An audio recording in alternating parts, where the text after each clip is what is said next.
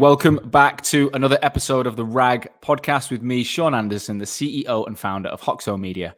This is the show where every single week I bring to you some of the brightest minds, the leaders, the owners, the founders, the investors, the suppliers to our global recruitment industry who are prepared to give up some of their time and tell their story, both what they've been up to over the past few years, all the way through the pandemic, and most importantly right now, where do we see the future of the recruitment industry? What is going to happen post-pandemic? Today, I'm super excited. I've been waiting for this one. We've been waiting since, I think, start of January. I'm joined by Tim Cook, who is the Group CEO of Engage Specialist Recruitment. Now, if you might not have heard of Engage because they are the group portfolio business for, I think it's like 13, 14 recruitment companies.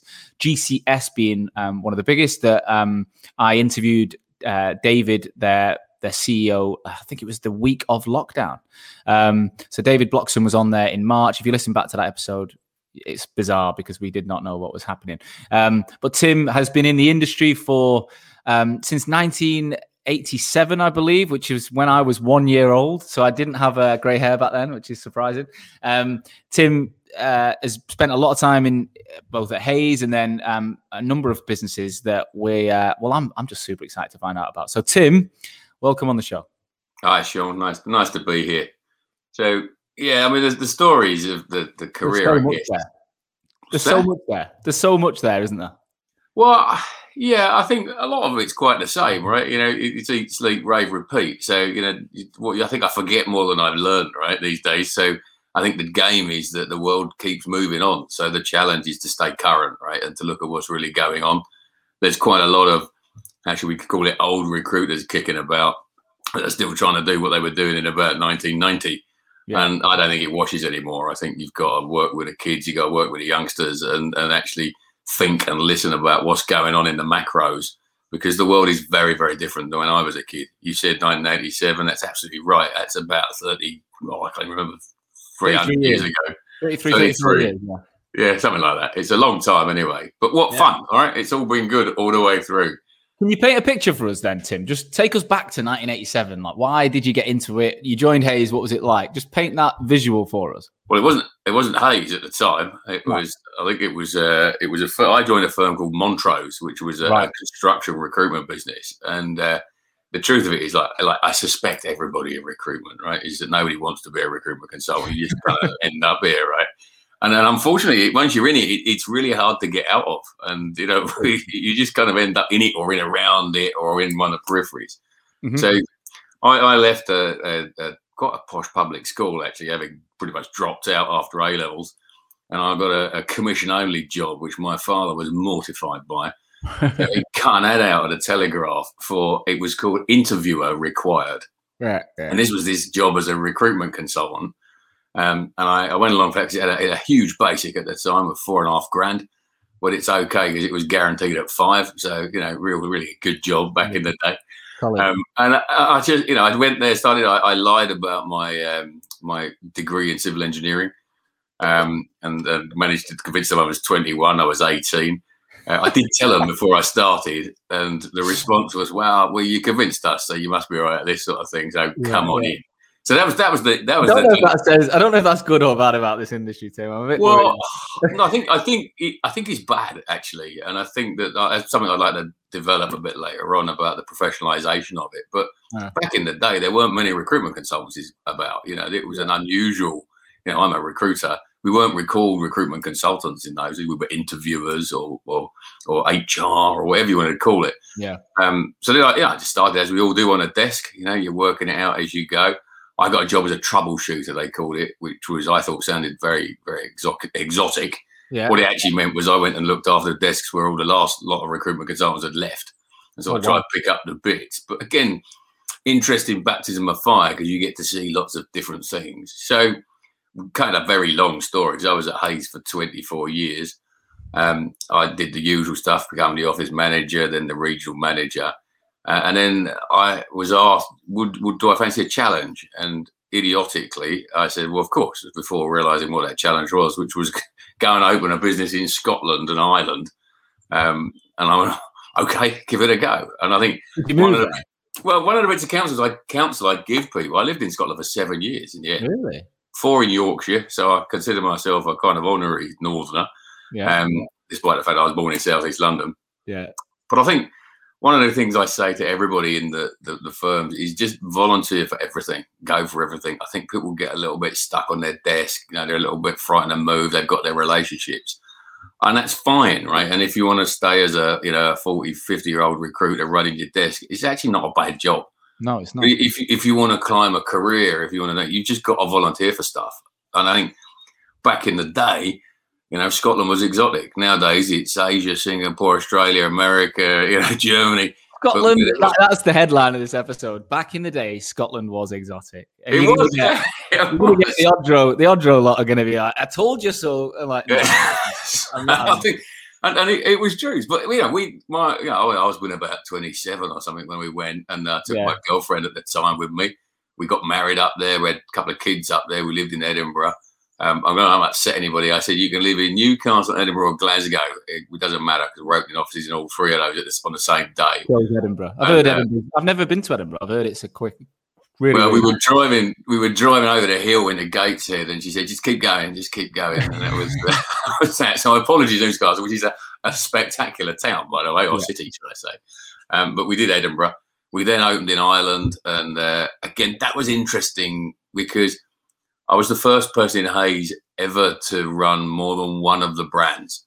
And I think what people don't sometimes think about is Hayes, that Hayes was a multi-boutique brand. There was accountancy personnel, there was an IT recruitment business, there was a Montrose, which was a huge construction, by far bigger than everybody else put together. But they were entrepreneurially run specialist verticals. So they said to us, look, will you run Ireland as a kind of group? And that was my first lesson, actually, which is it's impossible. And I think if I'm honest with you, I'd spent about 3 weeks talking to these accountancy recruiters, and I didn't know the difference between an ACA and an ACCA.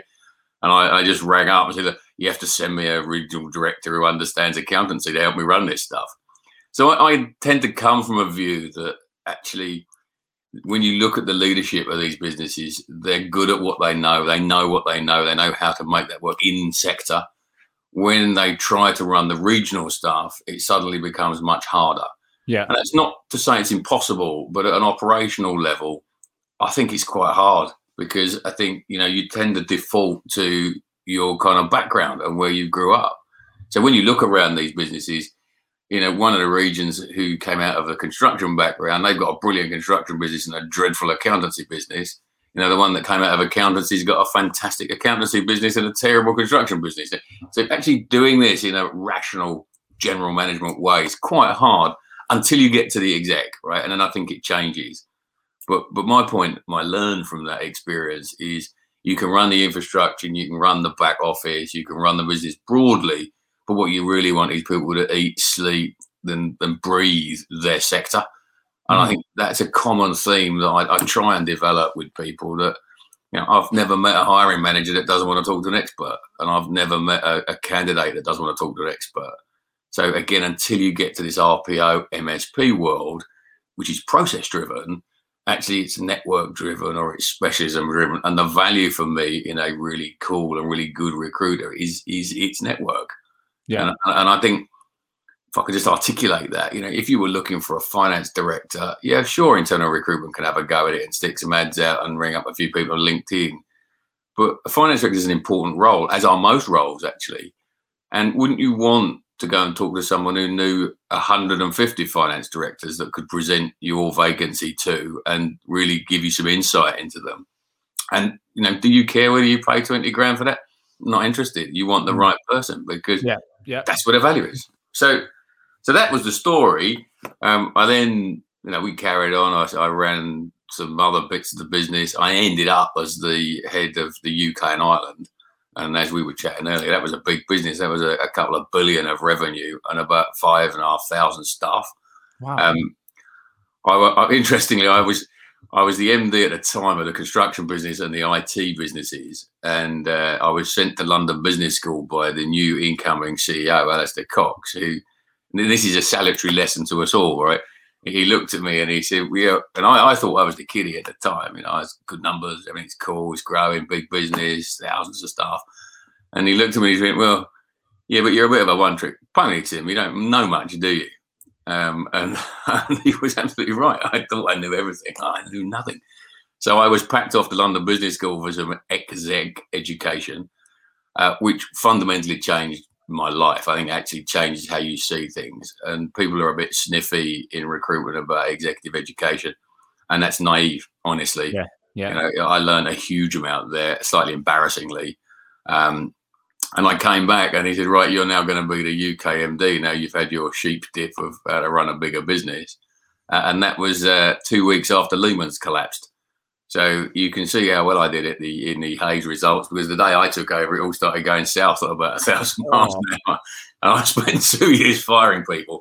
So that was, so let's just stop there a sec. Like, let's go back to that. So can you remember where you were? Like, what can you picture the day where you know the news is hitting, like COVID, like September the 11th, but the Lehman Brothers stuff? Can you remember that? Oh, yeah, yesterday I was actually in London Business School, and you know the news was breaking, and the GFC, the global financial crisis, was just starting. And of course, we were there with all the professors and all of the economists. So we asked them as a team, and you do these in teams of sort of 50, these kind of mini MBAs, and said to them, look, can you come and explain to us what's going on? And they just couldn't do it. And they said, this doesn't fit any of our models. And it was then that it started to dawn on people that actually this is potentially quite serious. So, you know, I then will come back to work. And again, I remember that day as well. I came out of the lift and the finance director came out. He said, look, the job is yours. Just don't fuck it up. Right. You know, and that was my into the board meeting. And I was really excited. Again, a little bit naive. This is going to be really cool, isn't it? But it then ensued a really quite a tricky world. Yeah, no, it was interesting times. But again, and I say this to the younger gen, if I could be so patronising, you know what? There is always light at the end of the tunnel. When we were going into COVID, I was saying to the guys, look, you know what? Been here, seen it. Now, we've not seen a pandemic, and everybody talks about unprecedented, and of course it is unprecedented. But actually, it's a matter of time. It's a function of time. The world will bounce back, and that light is always at the end of the tunnel. It's just how far away is it? You know, I don't think it's been a recession that's lasted more than 18 months since the war. So this is a game of hunkering down. And look at us now, post 2008 GFC. We've had probably a 10, 12-year bull market where businesses have just grown and grown and grown. And I don't really have a problem with a reset because I like the American model where the Americans just fire everybody. But of course, if you get rid of 10 million jobs, the following week you've got to start creating them again. And then from a recruitment point of view, it's always growth. So this JRS thing is quite interesting. I'm really intrigued to see how that pans out in the UK. But stuff happens, and you need to just kind of work out how you're going to get through the darker days. So you said you took Lehman's on, walked into this boardroom, and then you spent the next 2 years firing people. So tell us a bit more about that. Like, realistically, how did you structure it, and how did you cope with that? Well, it's horrendous, right? I think he's the first point. Everybody loves hiring people. Nobody likes firing people, which is a problem, unless you're a bit weird, of course. So you've got people that have worked for you for many years that suddenly start to look quite expensive. And I think, if you're not billing fees and you're not really got great client relationships in a corporate, actually you become quite vulnerable when the thing, starts to get a bit tough. And of course, they earn a lot of money. So, you've got people that you're looking at your P&L and you're looking and you're going, wow, this is an unsustainable number. So you end up looking at the first thing, the easy stuff is to take out the bottom. But actually, in reality, you have to start taking out the top and the middle and leaving, the productive consultants in play. And again, for me, if you've not got client relationships and you're not adding real sales, real value to a business, you need to kind of keep looking over your shoulder. So again, one of the takeaways is, and this is not a vulnerability point, right? But everybody at my firm sells, right? From me down. So I must do 3 or 4 presentations with clients a week. It's made it much easier with the Zoom because I had a day. I keep saying this because it's a great example. I did 4 visits on a day, 4 presentations. One was in Liverpool, one was in Amsterdam, one was in Austin, Texas, and the other one was in Michigan. Right. Yeah. That would have been 2 weeks of my life before. I mean, that's the benefit. I mean, mine's the same, you know. I mean, I'm doing an academy this morning, 8 o'clock. I've got people laughing at me because the weather's shit and they're in Sydney. And then later on tonight, I'm at 5 o'clock and I'll be dealing with people in the US. And it's changed the game. Well, you literally just overrode my brain, right? So when you said people get expensive without billings in relationships, I then backtracked and went, but you just said that people should take opportunities in corporates. So how do you do both? And then you kind of said, well, everyone sells. So I want, you know, if I'm the guy that goes, well, you know, I'm in a corporate, I want to climb the ladder, a new opportunity comes up, I'm dropping everything I know to go and move to Ireland or whatever, change sectors, grow a team, be a troubleshooter.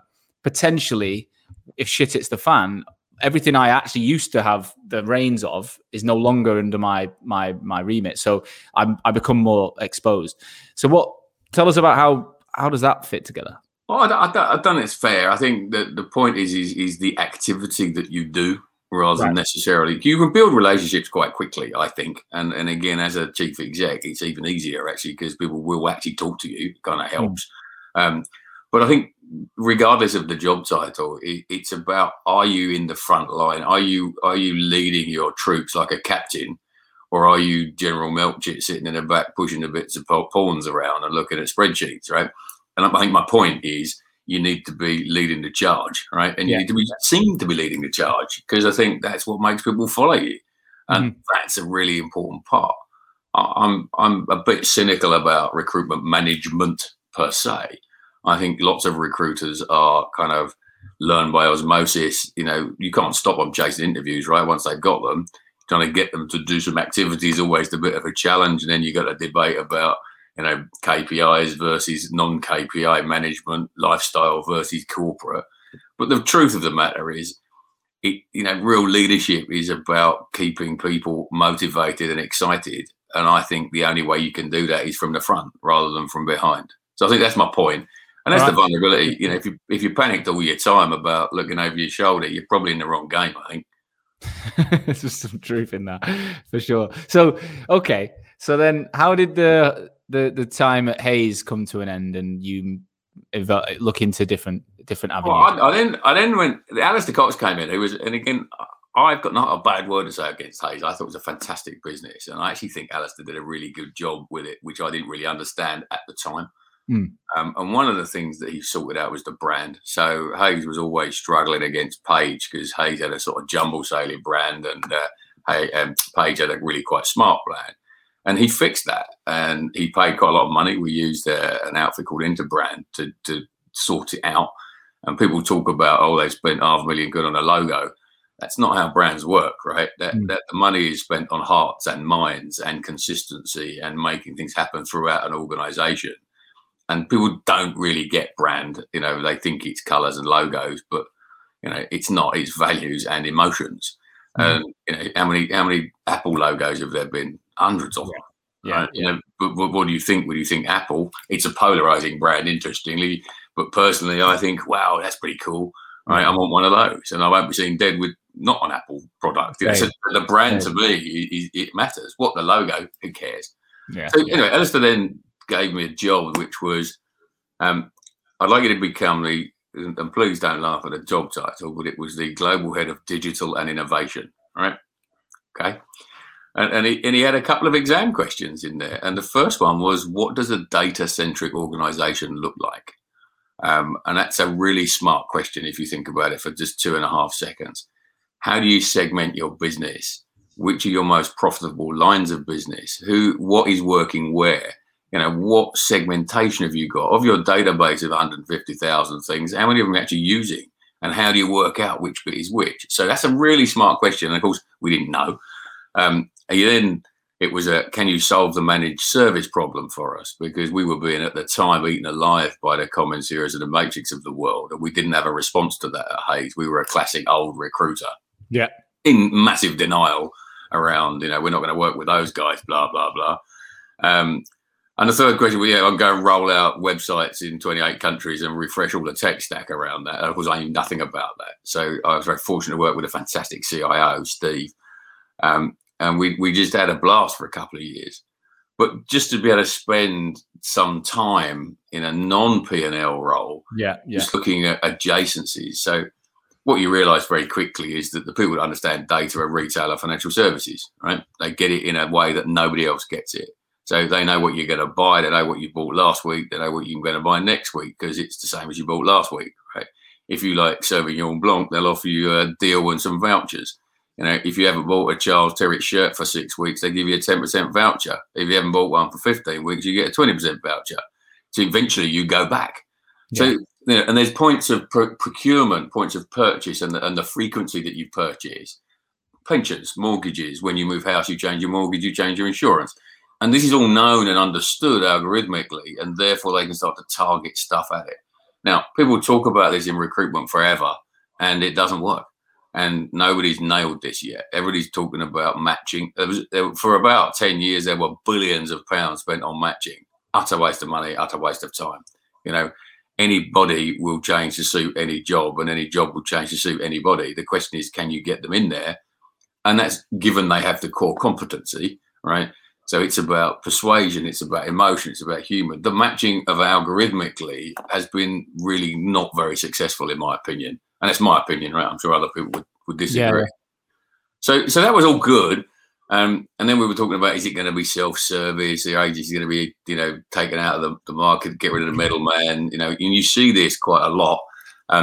Again, from a study point of view, this disintermediation, it's called, which is where you go and buy your stuff directly from the manufacturer, for want of a better term, without going through a broker. When you actually look at what goes on in the industry, that's not what happens. What happens is you get an aggregation of the broker, and there can only be one, right? And I think if you look at iTunes in that, they smashed it, right? Everybody thought we would be buying our music from Iron Maiden or from whichever band you're excited by. Never happened, right? What it was aggregated by iTunes.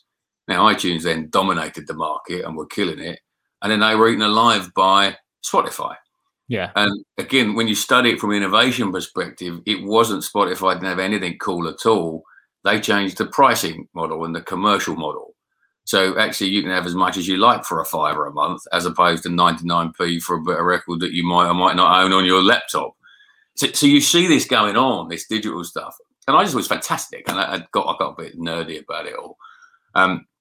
And then I was sitting in a board meeting kind of banging on about this stuff, and there was just this general mood music of, yeah, all right, Tim, whatever, you just crack on and do your fancy stuff. We're going to, you know, stick to your knitting. Let's carry on. And I just became a little bit disenfranchised from it. I became a sort of what I would describe as a kind of consultant to the board. And I used to be part of that board. You know, I was running after GP at a company. And so you kind of become a minister without portfolio, which was not where I wanted to be. I had doing stuff. Yeah. And then, of course, as he had generally had most people, you know, James Caan was lurking about, and we ended up meeting him and Tristan. And they said, well, look, we've got this asset. Why don't you come work for us and we'll do something with it? Don't know what yet. And, you know, we'll sell it, float it, don't know. And I went, actually, do you know what? That sounds really interesting.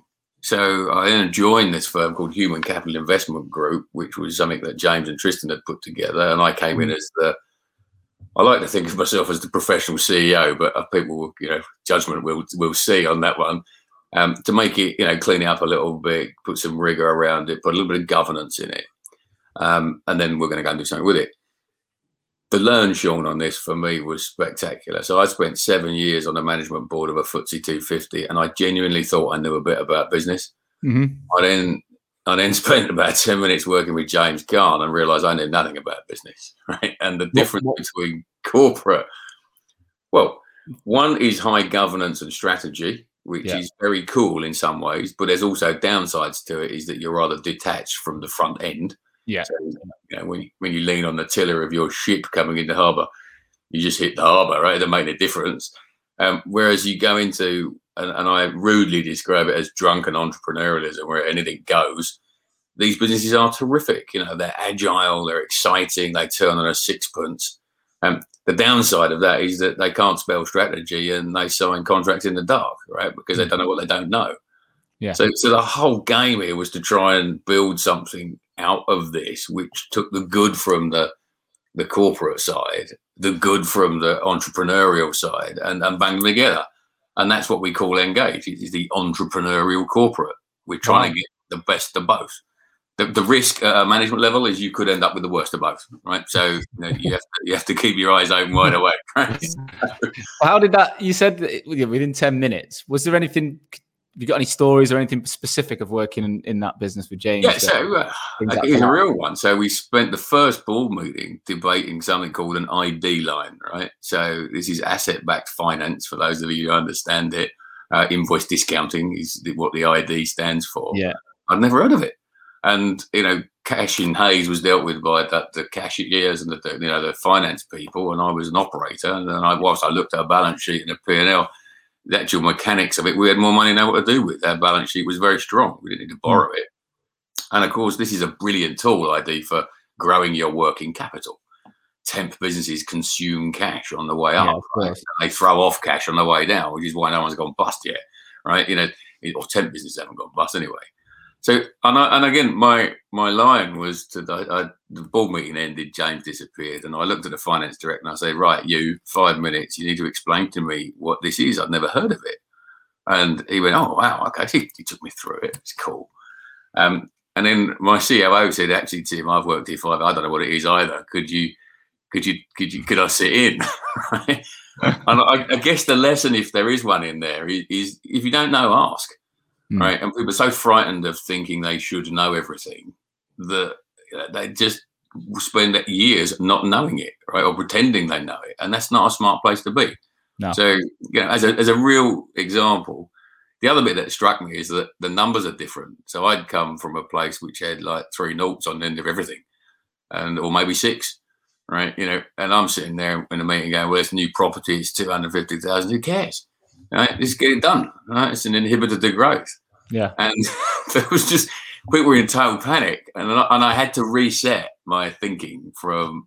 And all you're doing is take the noughts off the end. By the way, it's exactly the same problem as accepted back. But as an adjustment, that was really quite interesting. I'm interrupting this episode of the RAG podcast to bring you a message from our sponsor, Odro. You know by now that Odro are the #1 video interview platform for recruiters around the world. Now, they keep bringing out new features, from Odro Capture to Odro Producer, and it just keeps getting better and better and better. But now, recently, they've just announced a new feature to the platform, which is a complete game changer. During COVID-19, they realized that the recruitment audience, the communication was changing.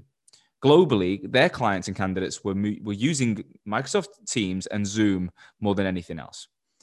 The phrase, let's jump on a Zoom call or jump on a Teams call, has actually replaced the words video interview for a lot of their conversations over the last 6 months. Now, they were thinking, how are we going to eradicate this? How are we going to make Odro the name that everyone talks about for the interview process? And they realized they didn't need to. They needed to integrate. So for the first time ever, they're the first video interview platform on the planet that have decided and managed to integrate with Zoom and soon to be integrated with Microsoft Teams. So with one click, after recording a Zoom video, you can now drag that into Odro and create everything else that Odro has, from adding the CV, the heat maps, the capture, and the producer elements. You get all the benefits of Odro before and after the interview, but you get to use Zoom, which is client-friendly on all levels. So this is massive. Teams is coming. It's the first time anyone's ever done it in our sector, and it is literally going to change the way you work in 2021. Get in touch with my friends over at Odro at odro.co.uk, or if you're already a user, reach out to your account manager to make sure you've got this feature. Back to the show. What happened in that? Why didn't you turn into the CEO of the James Kahn Group?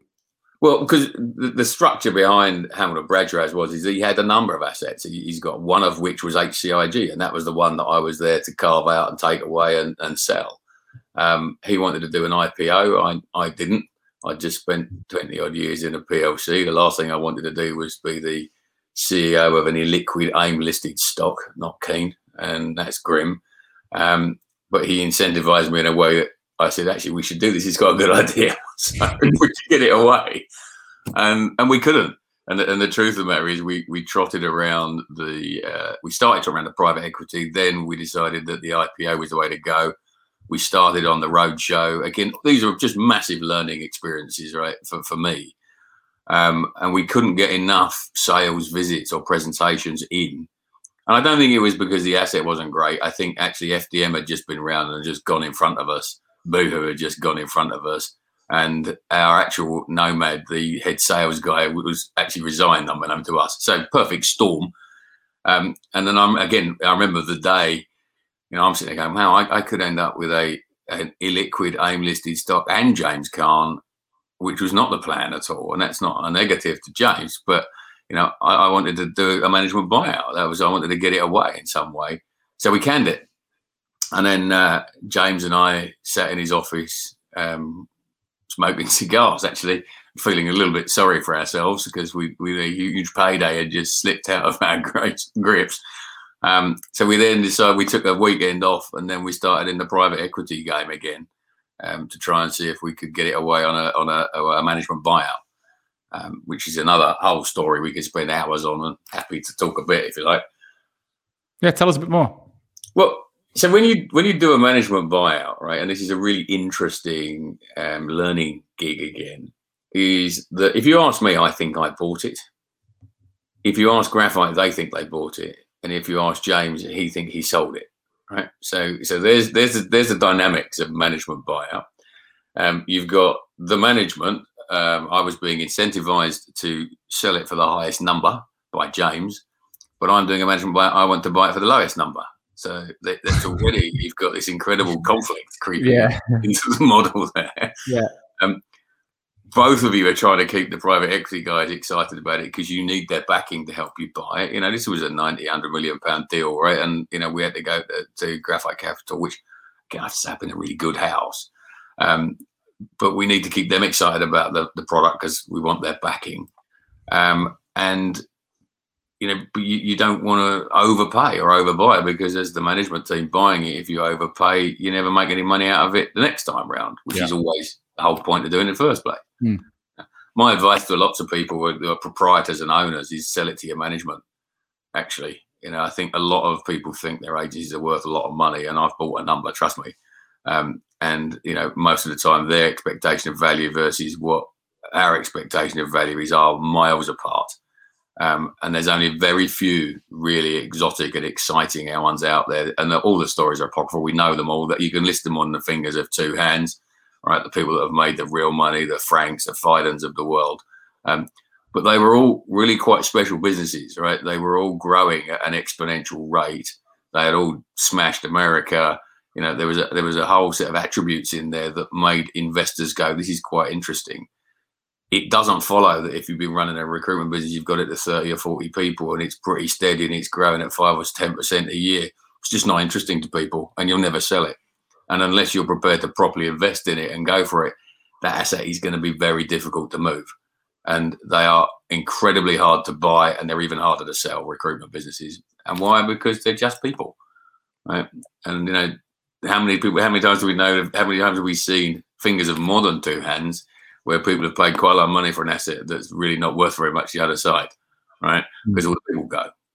So I'm trying to bring all that back together. We did the management buyout with my partner in crime, Adam Heron. He's my COO. So the pair of us executed that. Very exciting. We were drunk for about 3 days afterwards. We thought we'd nailed it. And of course, we're then going to double the size of the business, and we're going to flip it and do a secondary management buyout in 3 years, and we'll all be millionaires, Rodney. Yeah. And that was the game.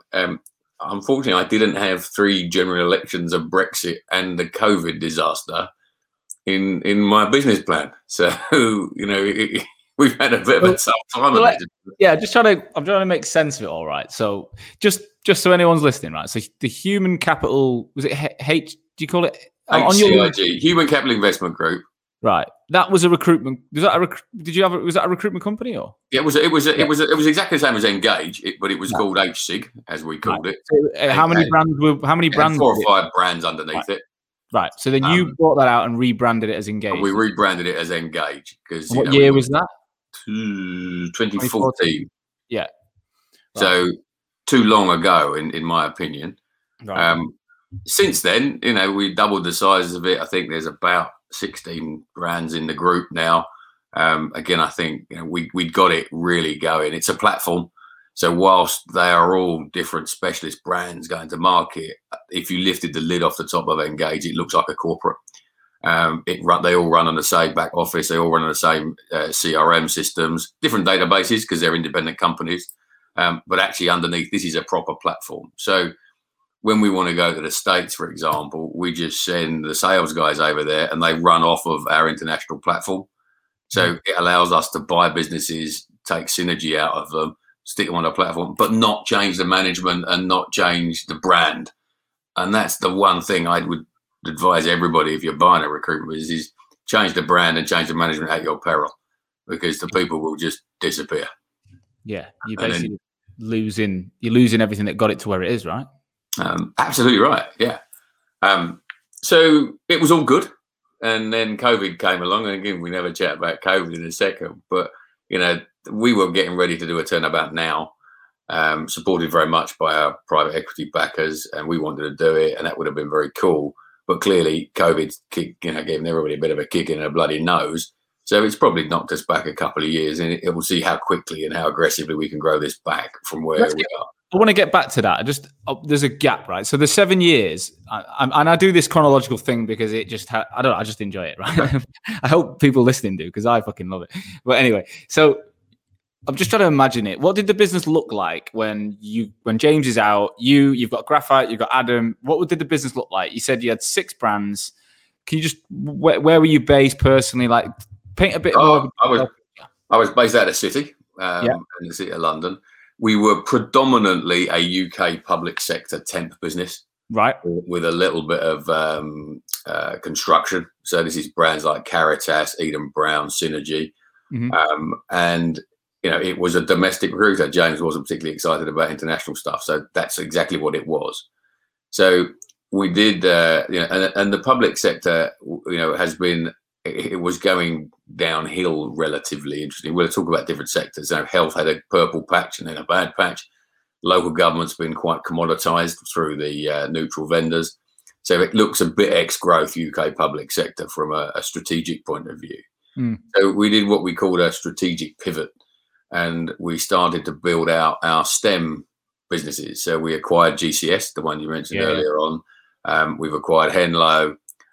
We accelerated EWI, which is our renewable business, and we had a fledgling mechanical engineering business, which we've turned into an automation business to kind of pick up on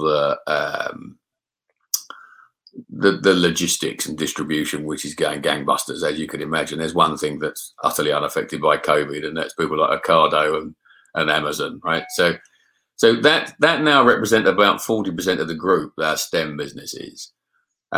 We've also pushed hard on the MSP, and now we're increasingly pushing hard on the RPO side of the market for a couple of reasons. Is that, firstly, you have to be friends with MSPs if you want to run a temp business. And there's a lot of people still out there, the older lags, that refuse to do business with them.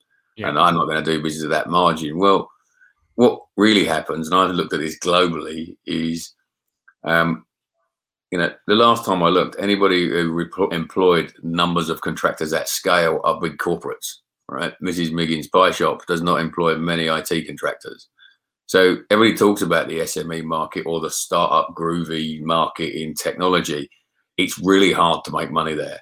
And, whilst we can talk the odd example of, we're going up with this one because we found a unicorn, there's a lot more that doesn't happen. So if you want to do contracting, particularly in the US or the UK, you need to start thinking about making the MSPs your friends, right? Or you need to become one. And I think our view of the world is that we had enough scale that we could actually win some of this stuff, and we'd had a bit of luck, and we've started to develop that now. We've won quite a lot in the health space.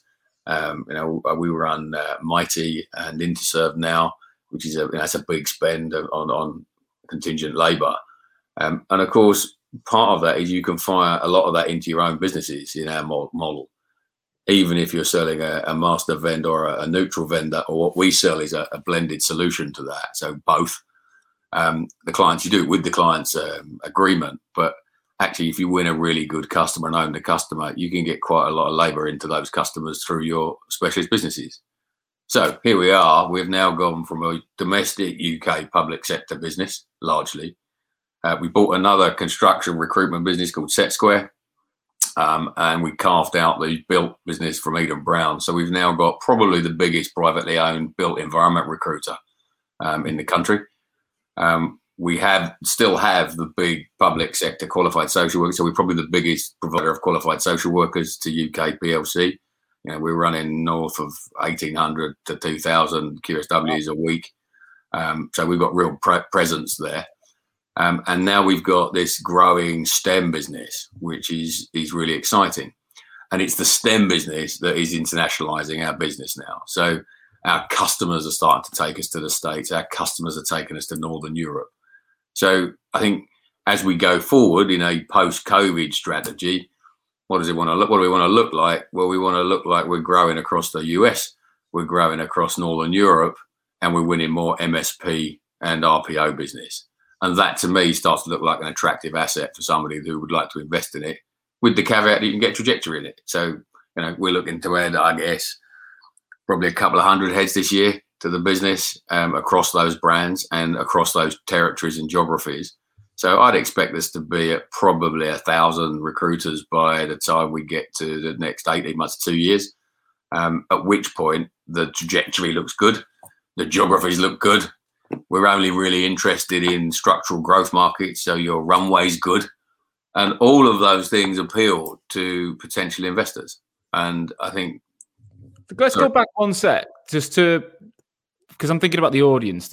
I want to get into this, but the bit around buy-in. So when you're going to go after that audience, so you bought GCS, you bought Henlo, you're looking at this, whether it's STEM or whatever, like tell me what are the key levers you're looking at as the group CEO and how do you go about that process of targeting and acquiring organizations?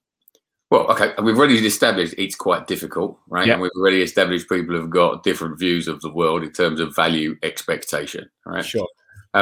We look for certain attributes in businesses which are pretty consistent. So we like temp. Yeah. We don't like perm.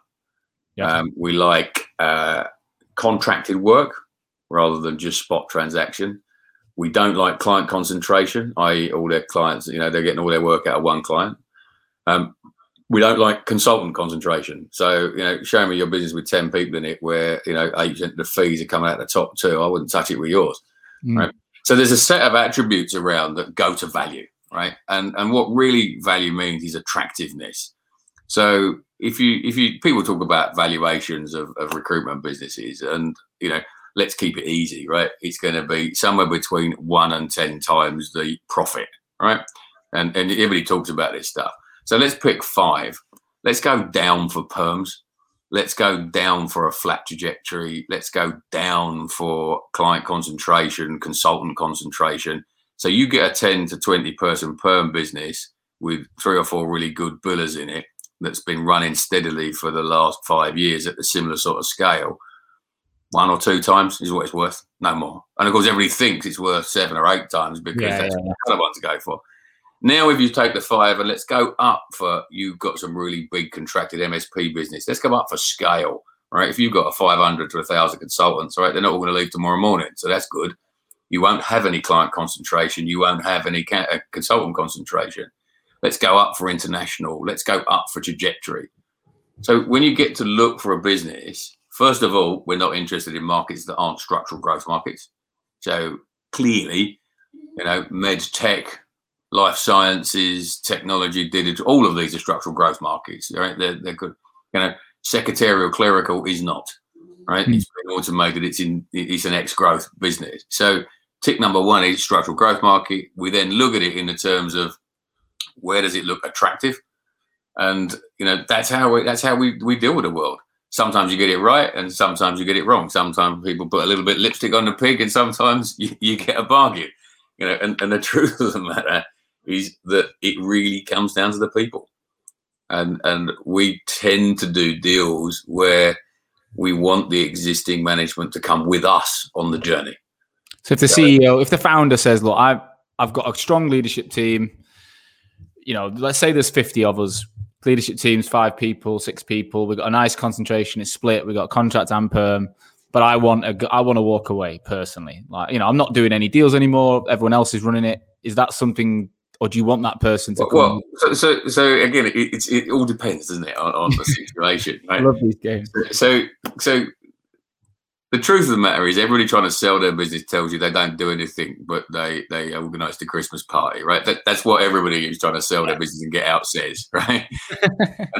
and it takes me about 3 minutes of interviewing the managing director who's just been stood up as the boss, right, to work out that actually they are nowhere near running this business, right? So is it genuine or is it not? Are they really in it or not? And then I think for me, if we take GCS as a really good example of that, is what we did is we helped David and his management team effect a management buyout. So we helped them buy it off of Chris at the time, who was the owner and founder. And we left Chris with a little stub in it as well, which says that when we go again, he will get a second bite of the cherry. It's not a big one. It's economic only. It's nothing to do with the business. But he's there to help us, not hinder us in that context. He's not all out. And I think we would only do that deal if David and the team thought we were a good platform for them to come and achieve the goals that they want.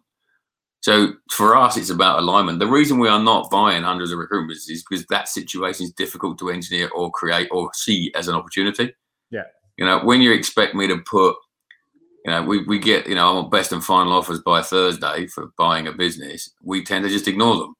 Right. And what that really means is that the ownership don't care about who buys it. They just want as much money as possible. That's not a place we go. Yeah. And our model is slightly different to most in that the reason we don't go to market as Engage is because that's a holdco. It's got 5 staff, right, of which you're all talking to one of them. Yeah. And we start back by and help operate, boutique and specialist recruitment businesses. We don't really want to run them. We want to help them grow. So we're not a trade buyer. So, and people, we have some trouble sometimes explaining that we are much more like a private equity house, and we can do deals on either side of that. We can do a trade deal if we want to, but equally we can create subco equity in GCS. So Dave's a shareholder of GCS, as are his management team, and they will win on the upside. They did a management buyout supported by Engage. So exciting, so interesting as well. It's different than a lot of people's vision for where they're going to probably end up, I think. But I think it's really important that people like yourself share this insight, because there's so many people that are starting businesses every day who don't have access to people like you. They've never spoken to someone like you. They're just a good recruiter. They're just a top biller that thinks, well, I'll replicate. Listen, Sean, one of the problems with recruitment that I see, and by the way, I'm a recruitment consultant, so I can throw this stone, right, is that we don't know much, right? We're good at placing people, and we often promote our best recruiters into management positions, which means you normally lose your best recruitment result and get a pretty average manager. So that's not really smart, but everybody wants to be promoted, status, and that kind of happens. And actually, where would you know it? Where would you learn this stuff unless you educate yourself? And you either exec education helps, but there isn't anything better than having grey hair around the temples who's been there, seen it, done it, giving you some counsel. So, if you're trying to sell your recruitment business, get a grown-up to help you and get someone who's done it before, who understands what's going on, and will blow out some of the myths that we all talk about in the pub and tell you some of the truths. And the reason that would be really important to a recruitment business that's growing is, that's strategy, right? So if you're going to start a recruitment business, where's your exit? How are you going to get out of it? How are you going to be able to walk away? Are you going to run it for cash, or are you going to run it for value? And they're very different things, right? And neither of them are wrong, right? You can have a brilliant life. And I know lots of my mates that have run and still run recruitment businesses they've run for 20 or 30 years where they just take dividends out of the bag and live a lovely lifestyle, and that's fantastic. But they'll never sell them, right? Because they're normally leveraged up with debt. They've taken the cash out of it. They've got a big ID line. And there's a lot of boring financial stuff that goes behind that says that asset's probably worth nothing because they've lived and taken all the money out of it on the way through. If you leave it all in and you invest and you grow it, then you've got an asset that you can sell. And the challenge from a strategic point of view is, which of those do you want to be, right? Yeah. And I don't have a view against either of them. They're both as good as each other. They're just different. And, interestingly, the tax used to be a brilliant result in certain sectors, but that's becoming less interesting for people.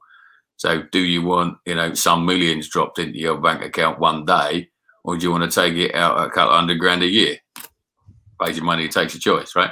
Yeah, makes sense. A final interruption to today's episode to introduce Vincere. Vincere is the all-in-one CRM ATS platform built for the recruitment and staffing industry. Now, I first heard about these guys about a year ago. The amount of prospect recruitment agencies and clients I was working with that were telling me they were moving over to Vincere, I had to look into it. And what I found was a business that had a global reach with multiple offices around the world. So they've got this follow the sun methodology, which allows them to support recruitment businesses wherever you are and be in your time zone.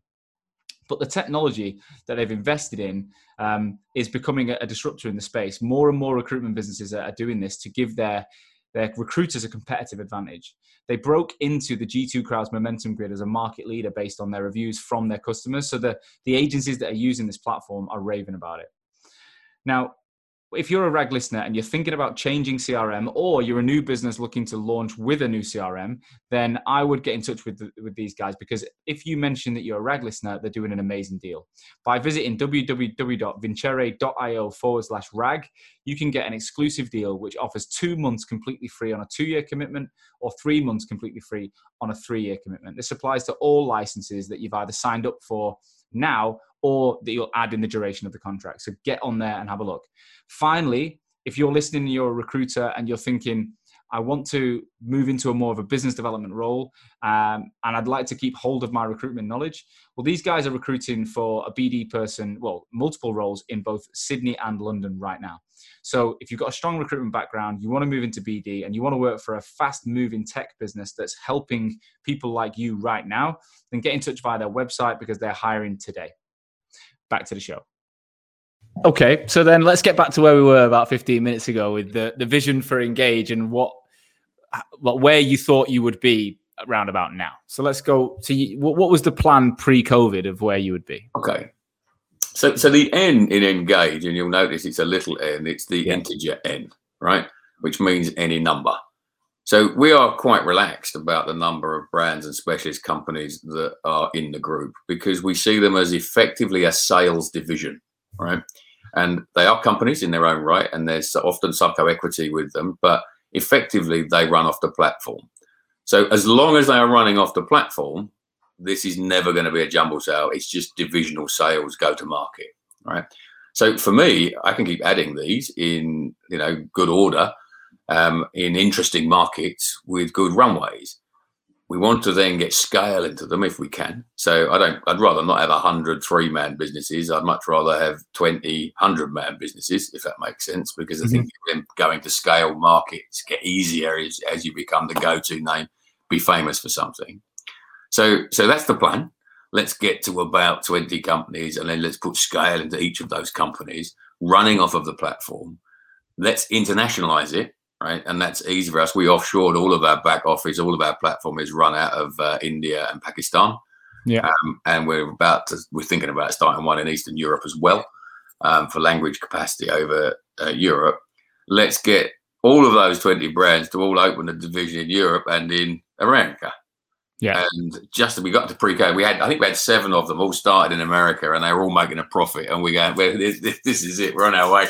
We're going to add at least 200 heads this year. It's going to be spectacular. The EBITDA, honestly, when you talk value, getting a business making £1 million quid's worth not a lot, right? Getting it to 5 actually starts to be a bit more interesting. If you can get it to 10 million EBITDA, you start to look much more interesting. Yeah. And when you get to 20 million EBITDA, you start to attract a very different kind of investor. It opens up all sorts of other opportunities. So our very simple plan was to get it to 20 million EBITDA with a good story, which it is, I think. And then go and do it again and take it to 40.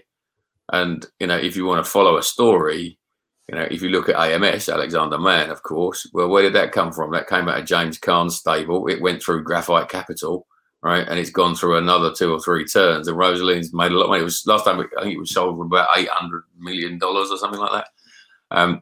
And that's the journey. We're just going to get it to 10, get it to 20. We got it to 10, sold it. We were getting it to 20. We'll sell it again. And we'll get it to 40, and then by which time, you can retire Mr. Cook to the chairman's cabin and leave him alone, sticking pencils up his nose. So all right. So what would that have meant for you personally? You don't have to give exact numbers, but what would it have meant had COVID not hit right now for you? I think if we were doing the turnabout now, I think, I'm 52, right? And I think the next investor is going to say, well, we're going to hold this asset for, let's say, 5 years. Actually, you're going to be 57 at that point. And is anybody going to buy it for the bloke for then going to do the next 5 years? The guy's going to be 63. So again, thinking strategically, thinking ahead where you're trying to get to, where will we be? I would be doing exactly the same job as I'm doing today, but we would be working with the investors to develop the succession plan. Who's going to be the next chief executive of the group? Is that an internal, external? We've got some fantastic people in our company, I have to say.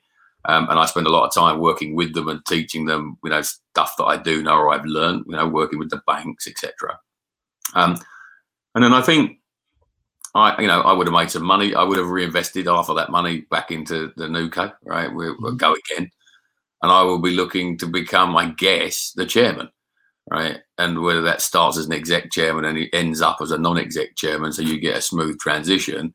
And then probably at that next turn, I'm probably done, unless they want you to hang on as the chairman, which would be a delight, right? But, I'm grown up enough to know that all best laid plans of mice and men. So at a personal level, yeah, make a few good. We've made a few quid along the way, right? Clearly, we've done a management buyout, we've done a refi, which means giving money back to the private investors. We will do the next turn.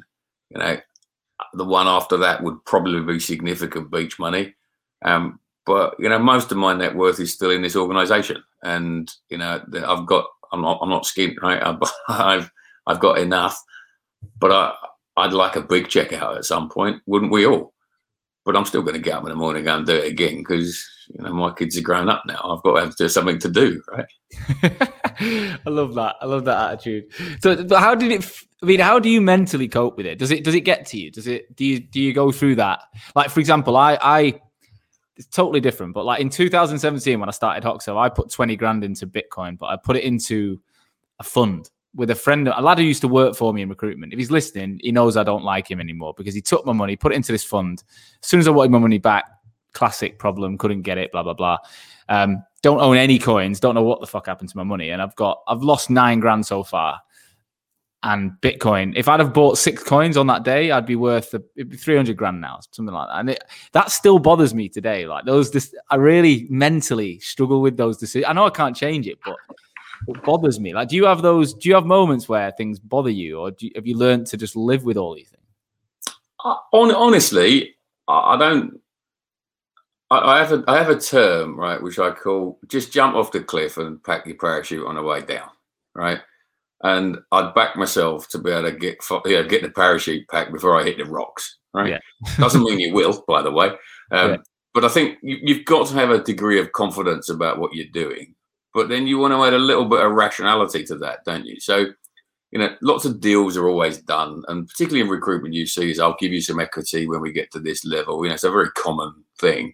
I have never seen a proprietor sell a business and share out any of the equity, right? Because nobody gives equity away when it's got value. They might offer it up when it's value less, right? So I think if you're going to make a decision whether it's going to be investing in a Bitcoin or investing in something else, my counsel is paper it properly, right? So, and what I mean by that is just because Sean and you and I become best friends, right? And we do a deal, right? And, we both put in X amount of money to this venture. Fantastic. And we're all good friends drinking beers. One of us gets run over and my assets are picked up by somebody else, right? Actually, you haven't got any record of that deal anywhere because you shook hands with your mate. And whilst my word is my bond, if I'm not there, somebody else might have a different opinion. So back to your point with your mate, where was the paperwork behind it, right? And what happened to it, and can you chase it? So that's the first one. Is it stress? When you're borrowing 100 million quid, if you owe somebody $1 million quid, it's your problem. If you owe 100 million, it's going to be theirs, right? So, again, I think there's a level of scale around this that you have to kind of not panic about. And I think you're much more panicked about the 20,000 than when you put lots of notes on the end of it. Yeah. Yeah, because again, the level of diligence that goes in behind this really means that everybody knows what they're doing and their eyes open wide awake. And you're only ever going to do something that you think your competencies will allow you to do, right? If I've never packed a parachute, I wouldn't jump off the cliff. Yeah, that's true. That's true. Sorry, I'm just going around there. My dog's woke up. He's not normally with me in the day, but today he is. I've locked mine out.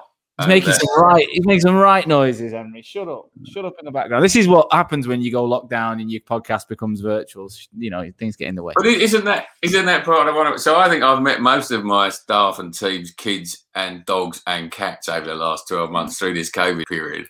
You know, we all know that everybody's got their elephant's breath wallpaper and sunken spotlights, and you know, we've been in each other's houses, right? So I think this is now totally normal, right?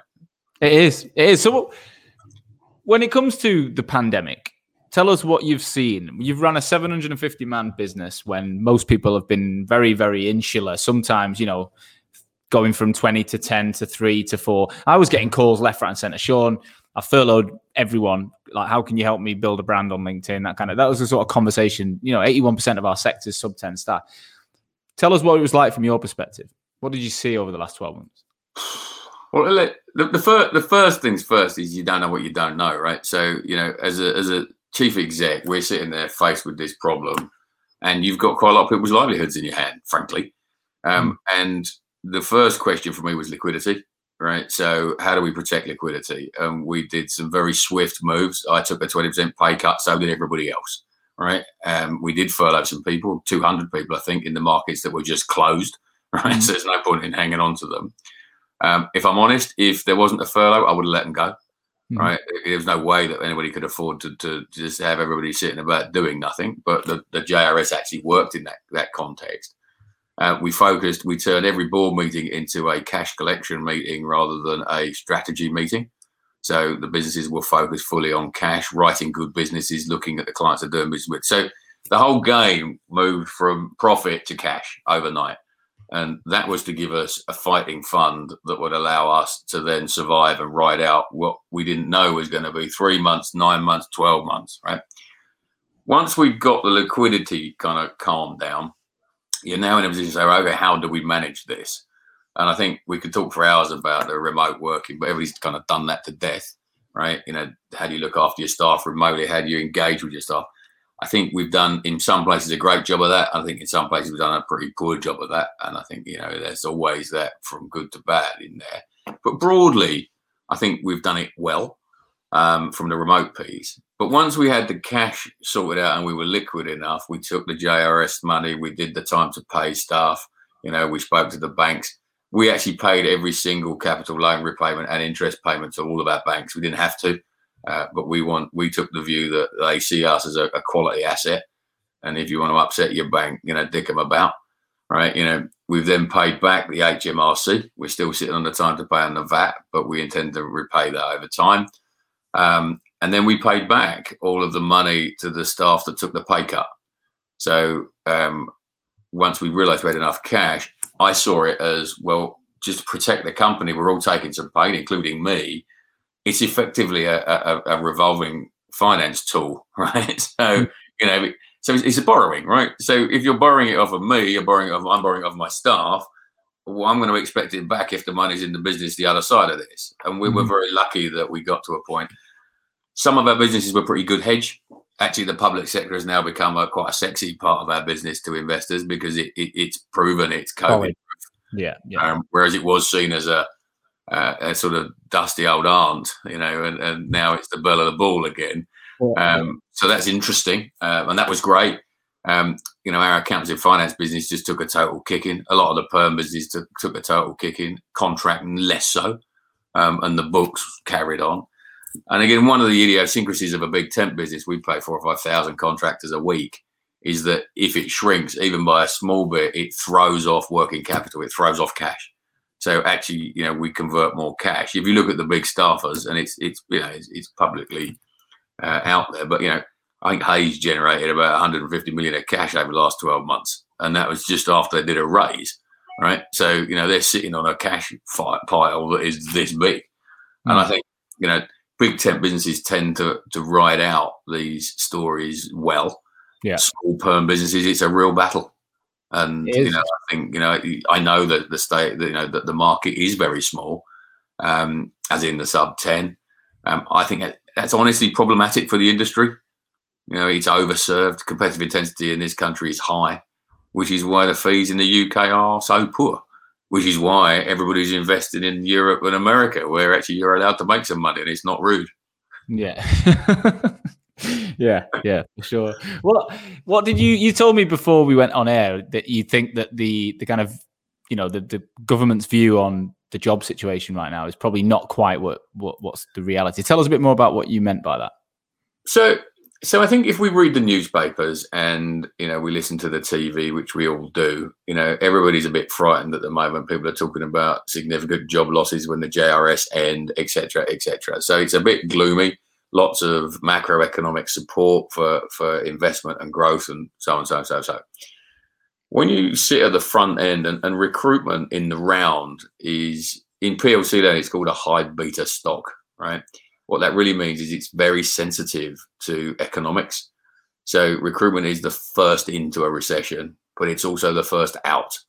And what you see is that, I believe, and I was sitting on a meeting with the REC with a load of other chief execs of quite big businesses, there wasn't one of us that wasn't really excited about the coming year, right? Everybody is busy. Everybody has got work on. People are struggling to convert it a little bit because there's a nervousness in the employed individual to move jobs. So we're sitting there and we are at total capacity, right? The only thing holding me back at the moment for growing this business significantly is, can I get enough great people to come work for us, right? And there isn't really a number I can put on that. If we can get them, we'll have them. So that's just a shout out to anybody out there. Right. But I think that is the only inhibitor to growth for us. We have more work we know what to do with. And that was consistent across, the bigger guys. And therefore, I suspect that will be dripping through to the smaller guys too. So I see that the government thinks it's all a bit wobbly and all a bit frightened about it. And actually, we're at the front end of this and we think it's going to be really busy and it's going to be really interesting. What about when furlough ends? What do you think will happen then? What will be the knock-on effect? Well, I think by definition, if furlough ends, which and principally, who is on furlough now? In the main, it's hospitality and retail, right? Yeah, so by definition, the pubs will reopen, right? And the hospitality market will pick up. We were chatting about that pub that took 700 bookings, right, in 24 hours. There is going to be revenge leisure. Everybody is going to go mental. Yeah. Right? People are booking up holidays. You won't be able to find them. The prices are going to go up, right? But my view is, where are you going to get the staff? Because all these guys on furlough are driving Amazon vans around, right? I don't think, or volunteering. And lots of people have taken a different view of their life, right, having been through this last 12 months. We know a significant number of the Europeans have gone home. And, the estimate from government is somewhere between 200,000 and 700,000, right? And my view is, if it's at the upper end of that number, there is going to be significant skill shortages. Now, that might translate to be a temporary thing, as in there might be a drop, a rise in unemployment, a spike. But my personal opinion is that there is a big demand out there at the moment. And in the sectors, certainly that we work in, it's 100% employment already, right? So, I don't know many IT contractors on furlough or IT staff on furlough. I don't know any doctors on furlough. I don't know any builders on furlough, right? They're all working. There's a bit on furlough in the facilities management markets in, central London, for example. And I can't speak for ourselves, in all of our sectors, we are busy. And that's a great sign for me. That is brilliant. That is really, really brilliant. So, Tim, we're an hour and 5 minutes. I could talk to you all day. I've loved it. It's literally like education for me personally. But looking at my audience, I'd say the majority are going to be, in that smaller. I mean, we get some big organizations listening, but of the 20,000 people that monthly tune in, majority around the world are in they're either in an agency and they've not started their own business yet, or they're in a business in the early days of growth. Like you mentioned one thing before, which Holly, who's listening, I'm just going to put that on the screen. So Holly wrote, "Great live. Thank you, Tim and Sean. Amazing to hear a guru's story of his journey in the industry. Huge admiration." And then wrote, "If you don't know, ask." Right. So that was an amazing line. If you don't know, ask. But what 3 things, if you're talking directly now to the people that are in those, early days, what 3 things would you say to them to think bigger? Because that's why we're listening to you, is because we all want to we all want a piece of the potential of being in a bigger organization, thinking bigger than just getting, like you said, just getting to 20 staff and that's it. Thinking bigger. What's the advice?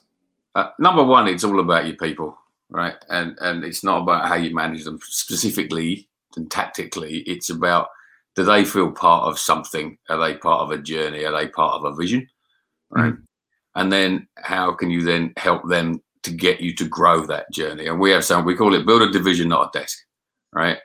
Think about, if you're running a desk, how could you get 3 people working for you building that desk out, right? So we don't really have employees, right? What we consider our people to be is little businesses, right? And our job is to enable them to grow their division as hard and fast as they can. And that's what drives career aspirations. You want to run 10 staff, great, let's do it. But I'm not going to give them to you. You got to go and get them. So how do you do that? Well, you need good customers, right? And again, I work on the basis, we always talk about it's candidate-led market. And of course, that's true. But if you've got good customers, placing your candidates is a lot easier, right? So I think the bit that recruitment always gets wrong is it's after the quick money, it's after the quick buck, it's after the quick smash and grab fee, right? And I fundamentally disagree with that. I think you should look at the lens through your customer's eyes. And if you deliver a really good job, there is more work in one customer than you know what to do with, right? Yeah. The scale of these things is vast, right? I mean, and you take such a small clip off of it. I think, people fight HR. Don't help HR. Augment them. Help them solve their problem. Make them look good, right? No one cares because it's not their money in corporate land, right? If you make them look good, they don't care how much you charge them, right? Procurement might, but it's a different story, right? And don't be greedy. Don't do the stupid greedy stuff for we call it a good pound, bad pound, right? A good pound is a pound that I can repeat many times. A bad pound is I get a pound and nobody ever talks to me again. So again, if you just think about how you deal with a temp to perm dispute or a credit or whatever it is, yeah, you might be able to nick away another couple of grand, but that client will never talk to you again. And people don't forget. And I say this, right? If somebody does something bad to you, how long does it take you to forget and forgive? Could be a long time. You don't, right? So I've got rec-to-recs that have pissed me off. I'll never do them ever again. I can't even name them now from 20 years ago. I wouldn't do that, but I can, right? So just understand, I'm a customer too, right? So it's all about your people and make them feel part of something and building something and making it exciting for them in their career and look after them. You won't grow a business if you can't grow your headcount. Right? It's utterly linear, our sector. So if you've got 20 consultants, you'll be doing about 2 million in gross profit if you're UK. If you're Germany, America, it'll be a bit more, but let's stick with some UK numbers, right? If you want to do 4 million in gross profit, you will need 40 people. If you can't hang on to the people you've got already, right, by giving them exciting careers, right, you'll never get the next 10 to join you. But if you get both of those things right, you'll have 40 people before you know it, right? And I think for me, you start with people and that's it, and then you go to customers. And you can define customers as a client or a candidate, I don't care, but look after them. And my third one, if I could say, is be proud of being a recruiter. I have loved this career. It's been just spectacular all the way through. I've had some ups and downs, clearly, right? But we all do. But I think, genuinely, I believe this, right? I think we change people's lives, right? We utterly give, if you've got a bad job, right, you have a rubbish life. If you've got a really good job, your life is way, way better. We spend a lot of time doing it, right? So that plays to being a professional. And if I could wave a magic wand, I would like recruiters to be seen to be a professional service rather than, or even at least an honest broker, rather than a kind of sort of shiny smash and grab and big fat knotted ties and ringing bells, honestly.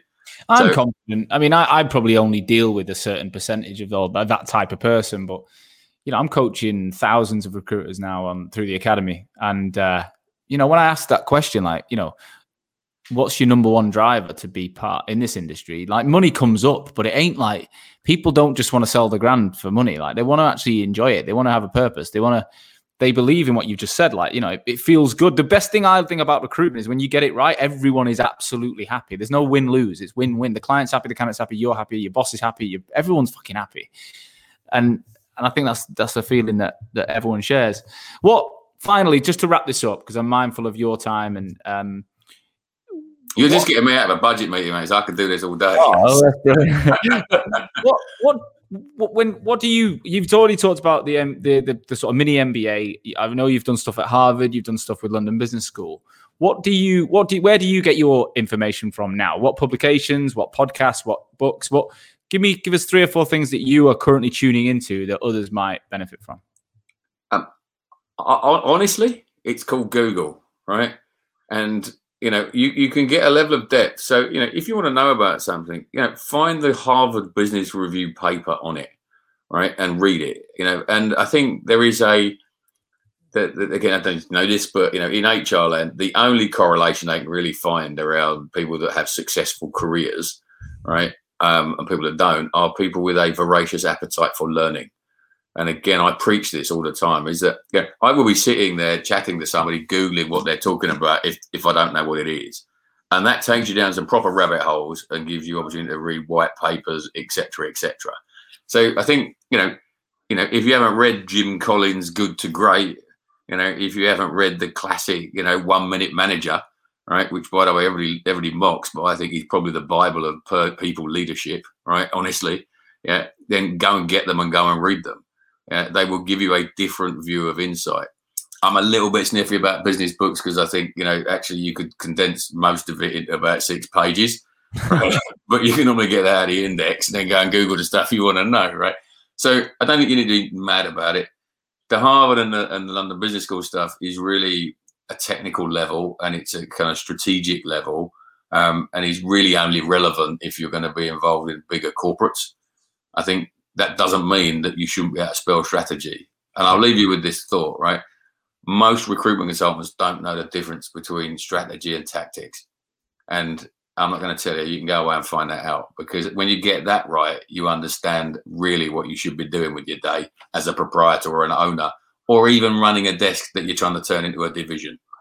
Well, I completely agree. I mean, I teach social strategy right now, right? How to strategically grow your LinkedIn following. How do you grow your engagement? How do you get the right people to get into the right conversations by planning ahead and looking at this as, instead of just going and scrolling like most people do. Gary has just written on here, one of the best guests you've had on the podcast. Great advice, great insight. Thank you, Sean and Tim Cook. So no problem, Gary. Thanks for tuning in live. Tim, I want to say thank you, mate. It's been a pleasure. I've enjoyed every second of it. I could talk to you for hours. I've got meetings. You have to get to that budget meeting. Hopefully we've not lost you anything. I'd have a glass of red wine with it or something. I know you probably will get people messaging you, but if anyone did want to reach out and have a 15-minute catch-up or just ask you some questions via email, are you open to that? Yeah, always. And listen, I love teaching. I love helping people. I don't have any secrets, right, in our business. I call it, unfortunately, the open kimono, right? But, the point here is that I like the industry. I support the REC around that, APSCO around it, because I think that's making us better as a business helps all of us. So, yeah, and I'm very happy. I'll make it available to you, Sean. You can do what you like with it. Wicked. All right. In terms of moving forward, we'll definitely look to get you back on in 12 months' time or so. I'd love to know how the next year goes and what you see, how the business goes, how you get on in that progression of the business. Thank you for the time. I really appreciate it, Tim. It's my pleasure. If I'm drinking champagne or smoking cigars, I'm on. All right. We're going to get the podcast live going as well when the world opens up. So when we're allowed. I'll get you in. I'll get you in for that, guys. For the listeners, thank you again for giving me your time. Hope you've enjoyed today's show with Tim. I know you will have if you've listened right the way through. I always say this, but if you are listening online, if you're on the Apple Podcast Store, please get in, give us your ratings. It allows Apple to push us up the rankings and more people can listen. Also, I guarantee if you're in this sector, you're listening to shows like this, you're going to know other people that will benefit. Please share it. Get it in WhatsApp, text, email, whatever. Put it on LinkedIn. The more people that listen to the stories, the experience of people like Tim, the stronger I believe this industry is. And Tim wrapped it up perfectly when he said, be proud of being a recruiter, and I believe that together we're actually going to be stronger than, competition is healthy, but we can learn from one another. And that's the whole point of this show. So please share it, get it out to people far and wide.